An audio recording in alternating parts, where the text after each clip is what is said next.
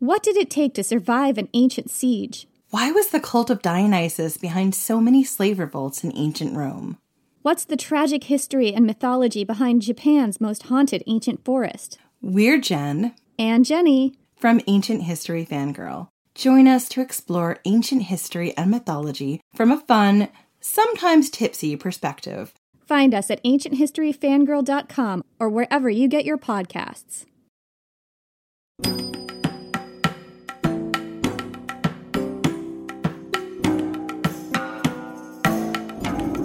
Hello, and welcome back to the History of Egypt podcast. Episode 110, The Aten Appears. This is part 3 in the life of Amunhotep IV. Today, we begin looking deeper at the king's religious policies. It was time for Amunhotep to introduce his patron deity and build the first monuments to the glory of the Aten. This episode was brought to you by Helen Faulkner and Megan Thomas in gratitude for their donation. Helen, Megan, thank you dearly. May Amun-Re, Lord of Karnak and protector of the king Amunhotep IV, guard your home and your life. Also, thank you very much to Brittany and Sian, who became patrons of the podcast. Brittany, Sian, I'm incredibly grateful to you for your support, and I hope that offerings to Amun-Re will bring good fortune to your house. To everyone listening, welcome. On with the show.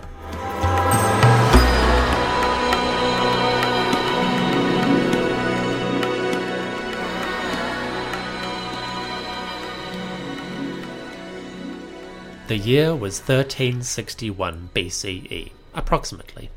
Regnal Year 2, under the majesty of Nefer-Khepera Wa-Enre. Amunhotep IV, the god who ruled Thebes, was now firmly ensconced in power.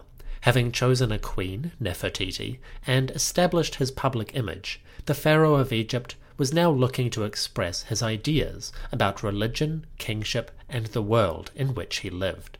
Although few might have realized it, Egyptian society was on the brink of a most curious journey. In his first year on the throne, Amunhotep IV's religious ideas had been expressed modestly. He appeared before traditional gods, making conventional offerings and asking for the expected rewards, giving life, renewing creation, an eternity on the throne, that sort of thing.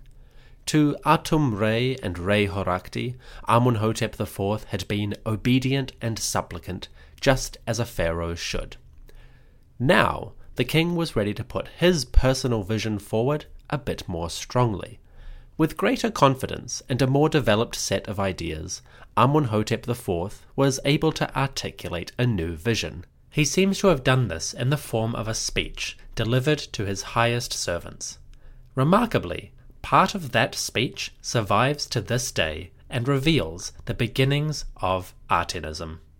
Early in Regnal Year 2, approximately, Amunhotep IV summoned his courtiers and highest servants. These servants came together for a high nesu, a royal appearance, and it seems to have been this occasion that the king began to reveal his unique vision of the gods and the world in which Egyptians lived. Fragmentary blocks from Karnak Temple record traces of that speech, and although badly damaged, those blocks have given us hints of what the king revealed. The decree went something like this, quote, "The temples of the gods fall into ruin, their bodies do not endure. Since the time of the ancestors, it is the wise man that knows these things. Behold, I, the king, am speaking so that I might inform you concerning the appearances of the gods. I know their temples, and I am versed in the writings, specifically the inventory of their primeval bodies. And I have watched as they, the gods, have ceased their appearances, one after the other. All of them have stopped except the god, who gave birth to himself, and no one knows the mystery of how he performs his tasks. This god goes where he pleases, and no one else knows his going. I approach him, the things which he has made, how exalted they are." End quote. This speech is fascinating. and it's a shame that it only survives in tiny, disparate fragments. If only we could hear the full extent of what the king revealed. At first, Amenhotep may have been speaking quite conventionally. He talks about temples falling into ruin, and only wise men knowing about the things which endured since the time of the ancestors.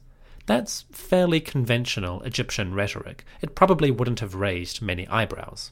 But then, Amenhotep started to talk about the gods, and how they had ceased their activities. This was a bold claim to make, as if the great protectors of the land had withheld their beneficence, and now humans were alone on earth. It was probably at this point that Amenhotep's audience started to become confused. What exactly was the king trying to communicate? Why would he suggest that the gods were not there? It was at this point that the king began to reveal his vision. Amenhotep spoke to his courtiers of the god who gave birth to himself. This is, of course, the Aten, a being whose power is so great that he begat himself, just like how Atum-Re, the creator, had done back in the day. The king also revealed the new god's mystery. He said, "No one knows the secret of how he, the Aten, acts, and no one knows his going." Unlike any god beforehand, Aten was a deity of infinite potential, but also full of secrets. It seems that Pharaoh revealed a truth to his followers. This truth was simple, that the sun disk, Aten, was a great god, all-powerful, self-created. But he was unknowable, mysterious, and distant.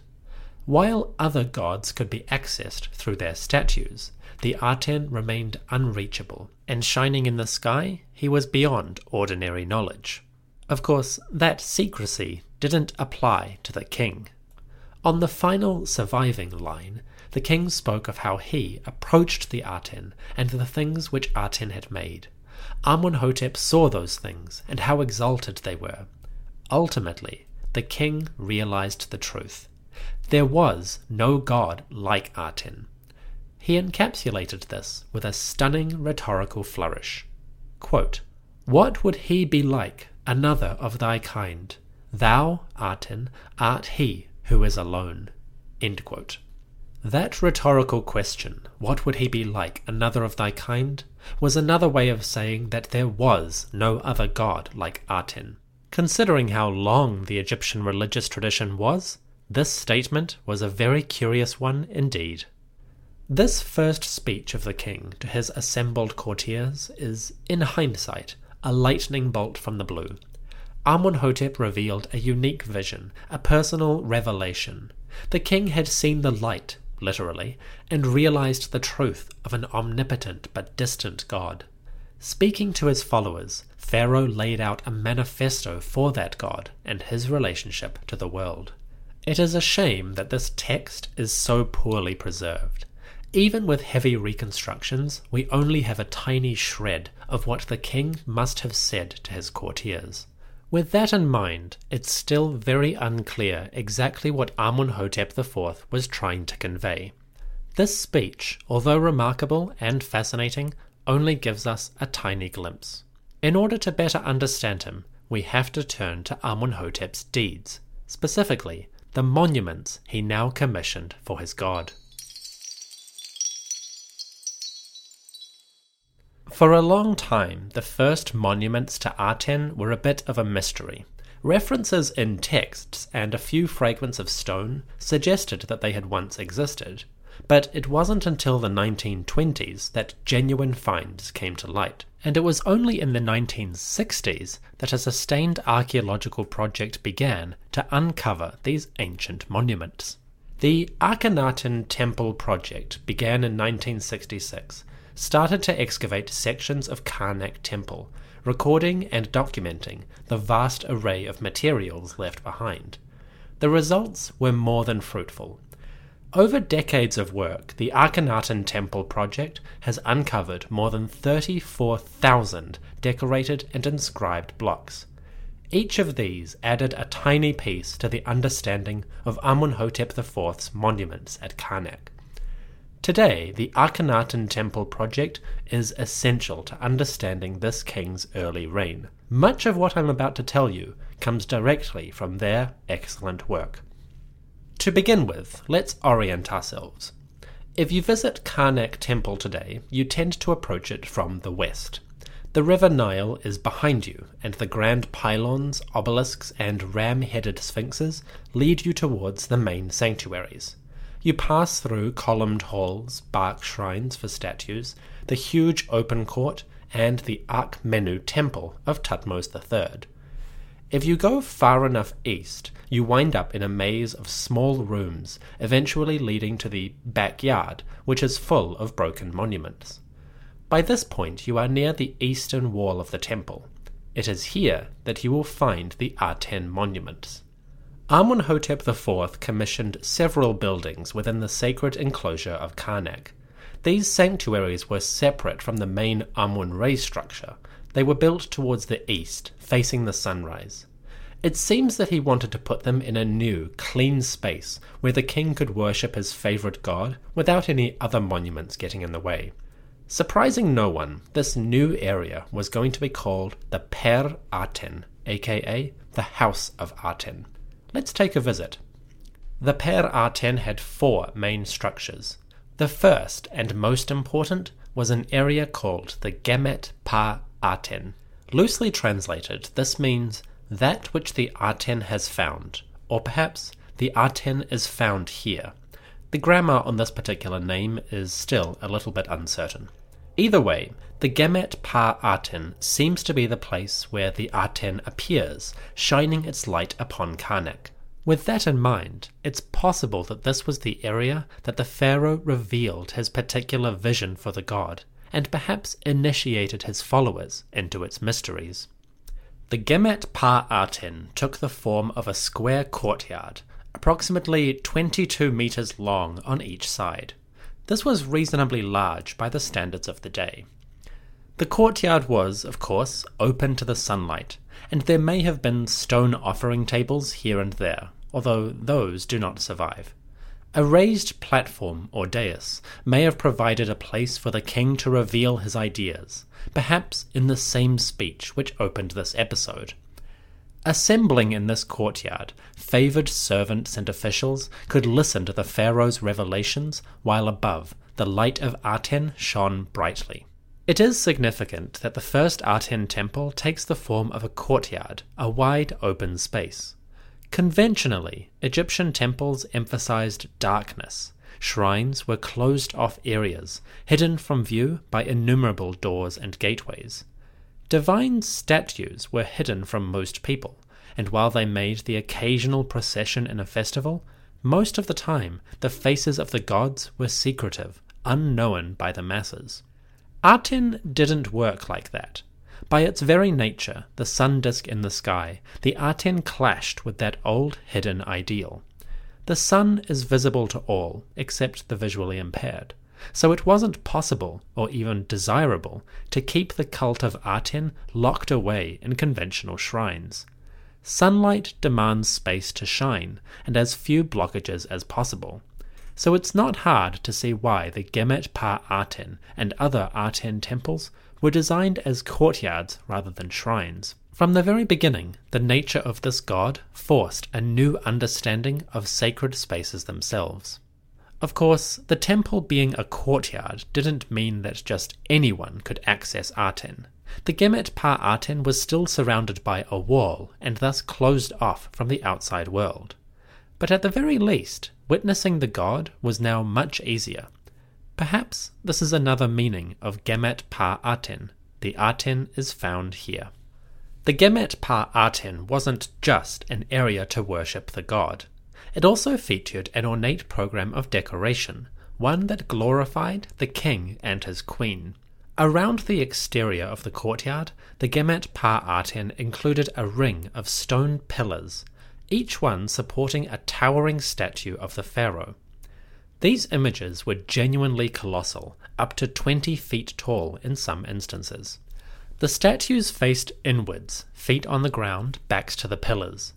They were very similar to Osiris pillars found on buildings like the temple at Deir el-Bahari. An Osiris pillar was a simple image of the pharaoh wearing the shroud of Osiris and holding his symbols of power, the crook and the flail. The Amun-hotep IV statues are very similar to these. They depict the king standing tall, with crossed arms holding the royal scepters. What's different is that these statues do not wear the Osiris shroud, suggesting that the king was borrowing from earlier images but changing them to suit his needs. The colossal statues were joined to every pillar on all four sides of the Gemet Pa Aten. If you stood in the center of this courtyard, you would have a sense of the king gazing at you from every direction. Above, the light of the Aten, the royal god, would shine relentlessly, the sun's rays beating down on your head. This may have been an unsettling experience. Under the gaze of royalty and the divine, a nervous worshipper might find themselves swooning in the heat. Gazing past the statues and the pillars to which they are attached, you would also catch glimpses of a lavishly decorated wall surrounding the whole area. These paintings depicted the pharaoh and queen in the act of celebration. They made offerings to Aten, received the adulation of their subjects, and generally revelled in their splendour and majesty. They even included scenes of a Sed festival, held by the king to glorify the great Aten. We'll come back to that next episode, along with the artwork and the grand statues. Suffice to say, these images are a decadent and fascinating glimpse at what the pharaoh was doing. Gemet Pa Aten, the Aten is found here, was a new landmark in Thebes. Separate from Amun's sanctuary, but still close to it, the temple was a declaration. It proclaimed to all how Amun-hotep IV favoured solar worship above all, and it communicated the majesty of the king resplendent in the light of the Aten. That light shone down on all, and it was visible at all times of the day. As you can imagine, this monument was a very visible statement of the king's early agenda. We will return to the Gemet Pa Aten next episode to explore a few more of the details. For now, it is time to move on to a place outside of Thebes. Far from the royal city, another area of Egypt offers a surprising amount of information about these sacred monuments. To raise Gemet Pa Aten and the other monuments within Karnak, Amun-hotep IV required a vast quantity of building materials. Monuments do not spring out of the ground. They need labour, tools, and stone. So the government would need to organise a quarrying expedition. Remarkably, we can pinpoint the exact quarry that this stone came from, and we even have a record of what the king commanded. Hopping into a boat, we unfurl a sail and ply the oars, travelling upriver. After a day or so, we would find ourselves approaching a vast expanse of yellow-orange stone overshadowing the river valley. This is the Jebel el-Silsila quarry, an expanse of sandstone that was the premier source of building material for many pharaonic monuments. We first visited Jebel Silsila back in episode 91, when Amun-hotep III began his own working project at the region. Basically, Jebel Silsila is a vast quarry, extending deep into the cliffs on the west bank of the Nile. The area was ruled by Sobek, the crocodile lord, and the locals worshipped him as a protector. At Jebel Silsila, a community of workmen, generations of them, laboured to carve enormous slabs out of the natural rock formation. Their work made possible 100 different structures at Karnak, Luxor Temple, and the west bank of Thebes. They also built thousands of smaller monuments for lesser officials. We salute these men and women and their efforts. If you go to Jebel Silsila today, you will find the walls decorated with rock carvings. They date from all of Egyptian history, from prehistoric petroglyphs to pharaonic graffiti and records, all the way to Greek and Roman testimonies. The site is full of valuable information.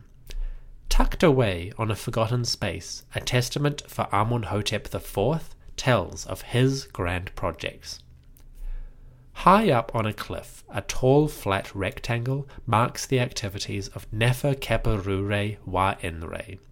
This stela tells of how Amunhotep planned to build new monuments, how he intended to expand the temples at Karnak. In a short but fascinating text, the king tells of this process. It begins with an introduction, recording how Amunhotep IV summoned his officials and made his grand declaration. Quote, "The living Horus, the mighty bull who is tall of plumes, the two ladies great of kingship in Karnak, the Horus of gold who elevates the crowns, the king of Upper and Lower Egypt, Nefer Keperure wa Enre, Amunhotep, the god who rules Thebes, great in his lifetime, may he live forever continually, the beloved of Amun-Re, lord of the sky, ruler of eternity." It was the first occasion that his person, the pharaoh, laid a command upon the king's scribe, the overseer of troops called Ameni. Pharaoh commanded Ameni to carry out all of the work projects, starting from Elephantine and ending at Edfu. He did this in order to fashion the great Ben-Ben of Re-Horakti in his name of Shu, who is the Aten. This would be built at Karnak Temple. End quote. Amunhotep IV, great in his lifetime, etc., etc., desired to build new monuments for Re-Horakti. He summoned his overseer of troops, called Ameni or something like that. The name is damaged, unfortunately. Speaking to Ameni, Pharaoh laid down a command. Begin quarrying throughout the southern regions. Gather sandstone, that soft, easily worked material that is abundant in Upper Egypt. Sandstone would build the king's vision at Karnak Temple. Amunhotep planned to erect a new Ben-Ben. The Ben-Ben is the pyramid-shaped structure which goes at the top of obelisks. Ben-Bens are an old motif going all the way back to the Pyramid Age, and they are a prominent feature of the solar religion. As you can imagine, quarrying a new Ben-Ben was a significant project. Everything had to go right, and the work was vital to the king's religious agenda. So the king was going to need plenty of men and lots of quarrying work. He needed all of this quickly. To make sure it happened, Amunhotep turned to his officials and demanded something severe. Quote, "Pharaoh commanded Ameni to carry out all of the work projects, and he laid a command upon the overseer of the troops to perform a great forced labor project. Quarrying sandstone, the officials, companions, and chief standard-bearers would be the taxation masters for the stone image." End quote. A forced labor project. Yikes. Amunhotep was not mucking around. He wanted sandstone, and he wanted it now. So the word went out. Pharaoh was opening the quarries anew. Willing or not, stonemasons would serve. So, the work at Jebel Silsila began, and the king commemorated the expedition in a large stela carved into the cliff face. That stela not only recorded the event, but also depicted the king making offerings to one of the great gods. Considering that this stone quarrying expedition was meant to glorify the Aten, you would be forgiven for assuming that Amunhotep appeared before that deity. Well, not exactly. Surprisingly for this king, the stela shows him standing before Amun. Amun-Re, lord of the sky and ruler of eternity, appears in his traditional form, a human-headed male wearing the tall crown of feathers, which is his trademark. He stands to the left, while Amunhotep on the right makes offerings of sweet oil for the great god. It's a purely conventional scene, and if it weren't for Amunhotep's later career, we wouldn't think twice about it. But still, it's there, a quiet testimony to the early, conventional days of a young pharaoh in action. To drive the point home, the text itself refers to the king as beloved of Amun-Re. It's unexpected and fascinating. Amunhotep IV may have made offerings to Amun-Re, but his sandstone quarrying and the monuments which that quarrying funded were all dedicated to his favourite deity. The new Ben-Ben obelisk was intended to praise the Aten, and as the barges set off for Thebes, workmen in the city were preparing the ground for a new monument. the Benben would require a home, and it just so happens that we know what that home was. We now come to the end of Chapter 1. After the break, it's time to return to Karnak to visit the second of the great Aten temples. This monument is a particularly fascinating one because it bears a special relationship to Queen Nefertiti. Then, we can delve into the next revelations of Aten the god. From his old iconography, the deity begins to take on a new artistic form, a most unusual form, all things considered. That is Chapter 2 after the music. See you in a moment.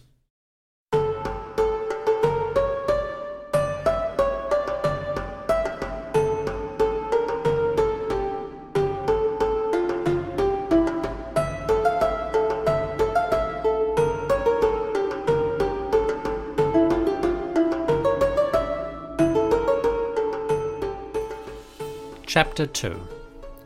The year was still 1361 BCE, approximately. Southern Egyptians were experiencing a flurry of royal activity. From Jebel el-Silsila to Waset, Thebes, the river was packed. Great barges laden with sandstone blocks made their way north. Their destination was Karnak Temple and the great shrines which Pharaoh was building for Aten. We've already visited the largest of the Aten temples, the Gemet Pa Aten. Next door to this, though, and somewhere in the eastern areas of Karnak, there was another space dedicated to the great sun god. Perhaps equally important to the Gemet Pa Aten, this new area was taking shape around the Benben stone, which had been quarried at Jebel Silsila. The Benben was going to a special shrine dedicated to its use. That shrine was called the Hut Benben. Hut Benben, or enclosure of the Benben, was a special area set aside for the obelisk. We've already seen how Amenhotep commissioned that monument, commanding his servants to, quote, carry out all of the work projects, starting from Elephantine and ending at Edfu, in order to fashion the great Benben of Re-Horakti in his name of Shu, who is the Aten. End quote. The Benben obelisk was quarried out of the sandstone, loaded onto a barge, and then shipped downriver to its new home. Unfortunately, this particular monument is lost, and we're not exactly sure where it was. But based on similar buildings from other periods, we can guess that the Hut Benben involved a courtyard with columns and decorations, and the obelisk itself in the center. Altars and offering tables probably faced towards it. Although the Hut Benben itself is gone, many of the building blocks survive. Those blocks were dismantled and reused by later pharaohs, unintentionally preserving them for future generations. When archaeologists found these blocks, they were able to reconstruct a large portion of the Hut Benben's decoration. Carved images and hieroglyphic texts reveal parts of the shrine's operations. Some of it is what you'd expect: bowing servants, piles of offerings, and the rays of Aten shining down on all. What we don't expect is the absence of a particular figure. You see, on the surviving blocks of the Hut Benben, we don't actually see the king at all. Instead, we only see Nefertiti. What's going on here? Well, the images we have, and you can see some on the website, suggest that by and large the queen was worshipping Aten in some kind of dedicated area. Speaking about this, Donald B. Redford, the excavation lead for this archaeological project, offered an interesting observation. Quote, Nefertiti had an importance in the reliefs unsuspected until now. There is little doubt that this importance reflects a degree of power and influence that doesn't quite match with her rank as great king's wife. She seems like a true scion of the 18th dynasty's matriarchal women. End quote. Nefertiti appears on the scene with the full splendor of a lady like tea. Waltzing in, seemingly from nowhere, the new royal wife achieves a level of visibility and influence that had taken decades for her predecessor to achieve. Of course, this raises all kinds of questions. Why does Nefertiti have such prominence compared to her forebears? Was she an instigator for some of these religious ideas? Or was she a political force so influential that the king showered her with prestige? Do these scenes depict a woman of great power, or an object whom her husband adored? This is an impossible tangle to undo, and Joyce Tildesley offers a good summary of the problem. In her 2018 book, Nefertiti's Face, Dr. Tildesley builds on 30-plus years of speculation and observes the following, quote, "These images are often cited as proof that Nefertiti was, even at the start of her husband's reign, allowed to usurp the king's priestly authority. The situation is, however, less clear-cut.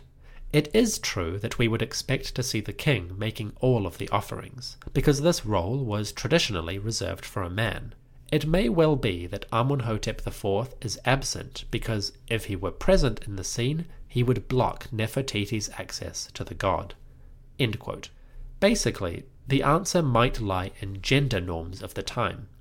If, by their mere presence, men dominate religious practices, then the only way for a woman to receive the god's blessing is to remove the man.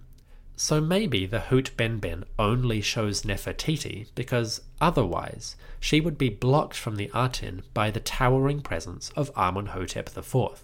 After all, the king does tend to overshadow everyone else. Personally, I like to think that Nefertiti and Akhenaten were sort of partners in the royal decision-making. But I'm a romantic, and it's easy to wander into historical fiction with something like this. Unfortunately, the surviving art gives us more questions than answers. We don't have a clear sense of what Nefertiti's role was. We just know that she had one. Sadly, this is one of those situations where we don't have enough information. Frustrating, huh? The Hoot Benben is an enigmatic monument. If archaeologists could locate it, they would surely be able to expand greatly on our understanding. Unfortunately, decorated blocks taken away from the structure and reused elsewhere are all that survives. So, for now, the Hoot Benben enclosure of the Benben remains a mystery. It will have to stay that way until more evidence emerges. So the great shrines to Aten were rising. Dust choked the air at Karnak as two grand monuments, the Hoot Benben and the Gemet Pa Aten, were constructed out of thousands of sandstone blocks. As the scaffolding grew higher and the walls were in place, stoneworkers arrived to apply their chisels and begin decorating the blocks. At least one of those monuments had a unique feature, a decorative program dominated by Nefertiti and her daughters. But there was another curious feature as well. You see, as the Aten temples rose, the pharaoh decreed that the god would be represented in a new form. Beginning in regnal year 2, the Aten would no longer appear as a falcon-headed male. Instead, it would be something else, something purer. Previously, Amenhotep had praised Aten, the sun disk, in a modest, conservative form. The god appeared only on some doorways at Karnak, and he was depicted in a very traditional manner. When we last saw him, Aten was appearing as a falcon-headed man wearing a sun disk as his crown. His name, as expressed, was Re-Horakti, rejoicing in the horizon, in his name, Shu, who is in the Aten. What this seems to mean is that the god was embodied in the light, Shu, which emanated from the sun disk, Aten. This happened in the horizons of sunset and sunrise, and the god was clearly a new manifestation of radiance and life, and his appearance was a moment of rejoicing. Those expressions had been conventional enough, only a few tweaks to what many already understood about the sun god. The Aten specifically was gaining prominence, that much is clear. But during the first regnal year, Amenhotep IV had been relatively conservative with his proclamations. The shrines at Karnak provide the first images of Aten the sun disk in his famous abstract form. This is a distinctive image. The god now appeared as a circular orb, the disk, at the top of each scene, with long straight lines extending downward from the circle. These lines were the sun's rays, and each one terminated in a hand. These hands usually hovered over the king or queen, either patting them kindly or helping them with whatever activity they were doing. Occasionally, we see the hands holding a symbol of Ankh, life, before the face of Amunhotep and Nefertiti, as if the sun god was literally bestowing life upon his subjects. Other times, the Ankh itself will hang suspended from the sun disk. It was a visible depiction of a very basic idea. The sun is the source of life. The sun makes living possible. Naturally, this usually applies to the royal family alone. The Aten appears grandly. His arms stretch out across different people, and even the king and queen seem positively tiny compared with the radiance of this god. When you include the disk and its rays, Aten dominates any scene in which he is visible. For all intents and purposes, it seems as if the Aten was in command of everything that happened beneath him. It is a powerful image, a symbol of divine might and favor shining down upon the world. These kinds of power symbols might seem self-explanatory, but we should still ask ourselves, what exactly was Amunhotep trying to communicate? And what is it about the Aten that attracted his attention so specifically? Sun disks are not unique to Amunhotep IV's reign. They appear earlier, and they continue to appear later. You've probably seen the famous ones, the orange disks with huge wings stretching out to either side. And you've certainly gazed upon the gods wearing their solar disks like halos atop the head. So the symbol itself is common within the visual language of Egyptian religion. But there's no denying that Amunhotep IV did something different with the motif. The only question is, what was he intending? Well, this is tricky, and I hope you'll indulge me for a minute as I explore the history of sun disks in Egyptian art. Long story short, they're very common, but they have a whole range of meanings depending on the context. I'll try to keep it simple, but the basic gist goes like this. The sun disk was always a manifestation of Re's power. It wasn't Re himself, but the god would sometimes be described as living in his sun disk or in his Aten. Sometimes Re was called Lord of the Aten or Lord of the Disk. Basically, the Aten, the disk which hangs in the sky, was connected with Re, but wasn't Re himself. Why was there a distinction? Well, that is a long theological story that I really don't have the time or expertise to explain here. What's important is that Amunhotep seems to have removed the separation between Re and Aten.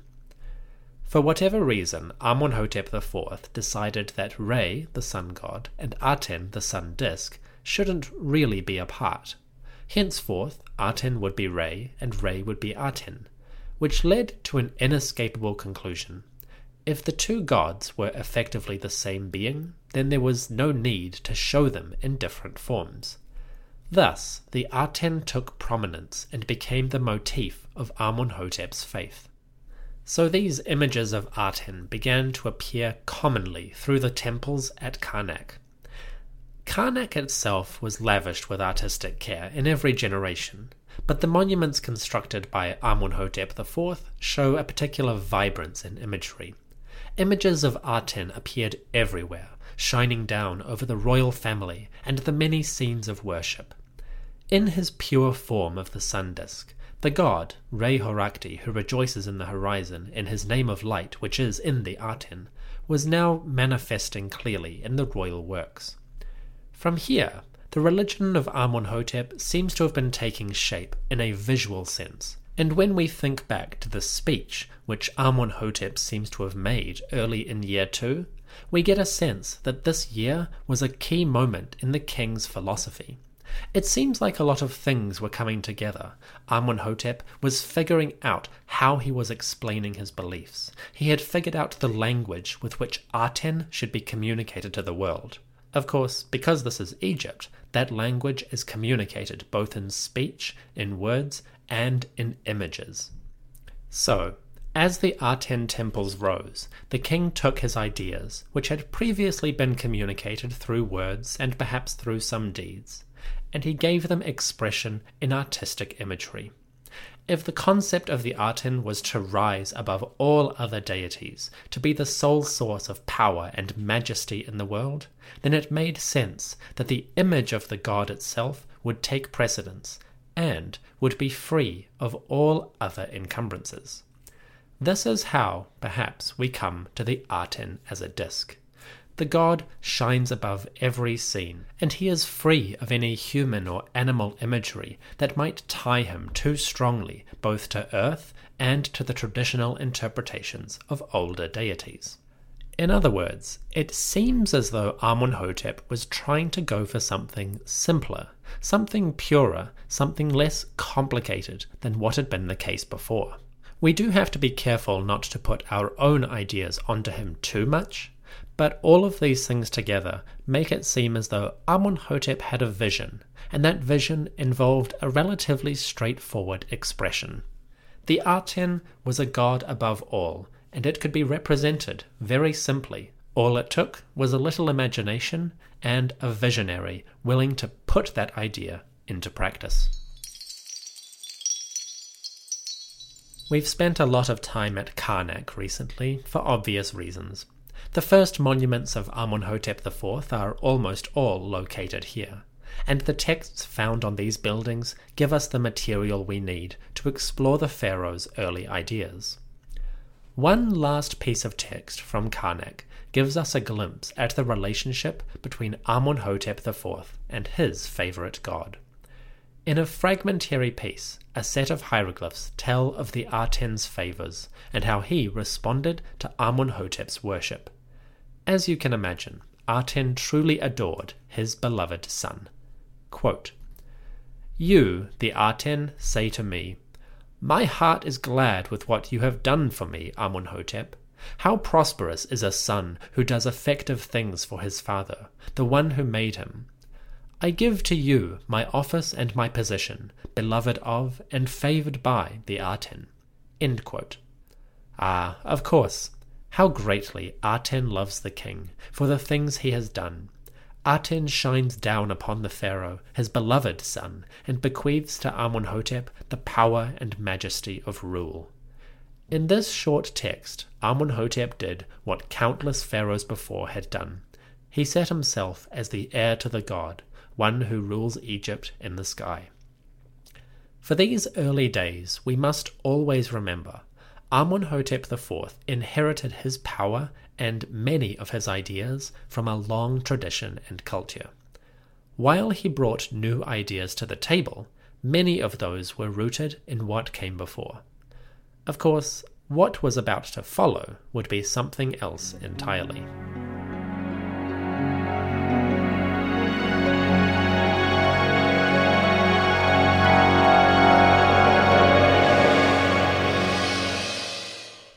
As regnal year 2 ended, Amun-hotep IV was starting to move in an interesting direction. The king was praising an old god in a new form, and he seemed to be focusing his efforts exclusively on that divine being. Other gods, while still existing, were falling out of royal favour, and the king was dedicating himself wholly to the being whom he prized above all.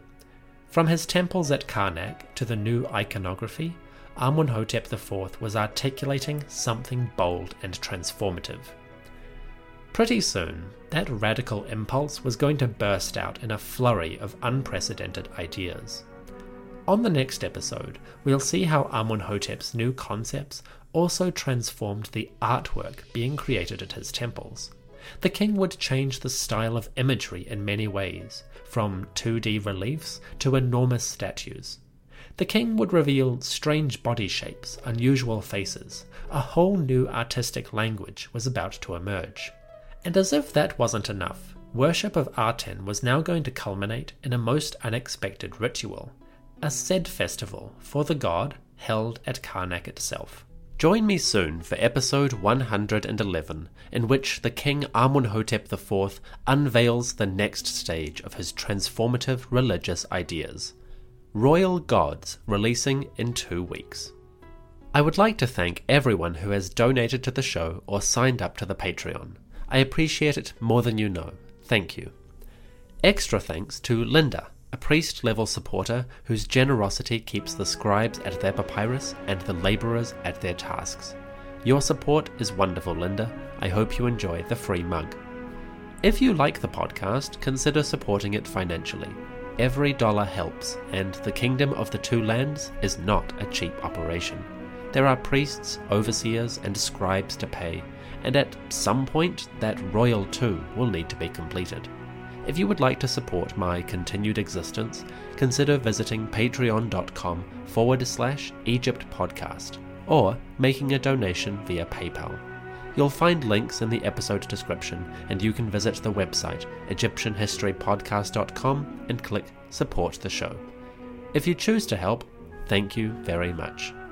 Stick around after the music for a brief epilogue.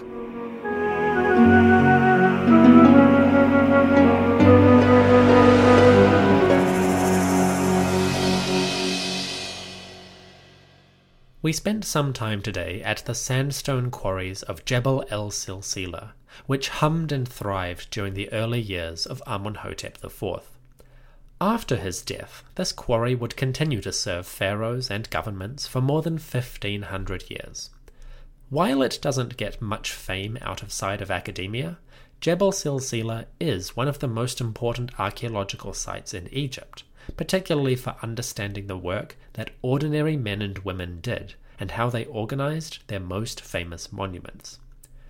Coincidentally, at the time of recording this episode, archaeologists working at Jebel Silsila have just announced a discovery. They have found a sandstone workshop dating to the time of Amenhotep III.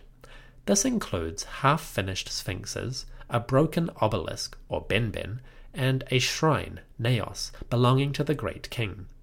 It is an exciting find, so of course it appeared just after I finished the last episodes on that king. But hey, better late than never. The workers who served Amenhotep III were probably the same ones who served Amenhotep IV, or at least they were the fathers of those who served Amenhotep IV. Since Neb-Matre ruled for nearly 4 decades, an entire generation of artisans came and went under his rule. Either way, the transition between the two pharaohs probably didn't affect work here very much. So we can guess that when news came of Neb-Matre's death, the workers simply carried on. At best, they stopped working for a few months, and then, once Amenhotep IV arrived, they simply returned, picked up their tools, and carried on where they'd left off. This kind of transition must have happened to them all the time, and as archaeological work continues, we may get better information about the lives and activities of these important folk.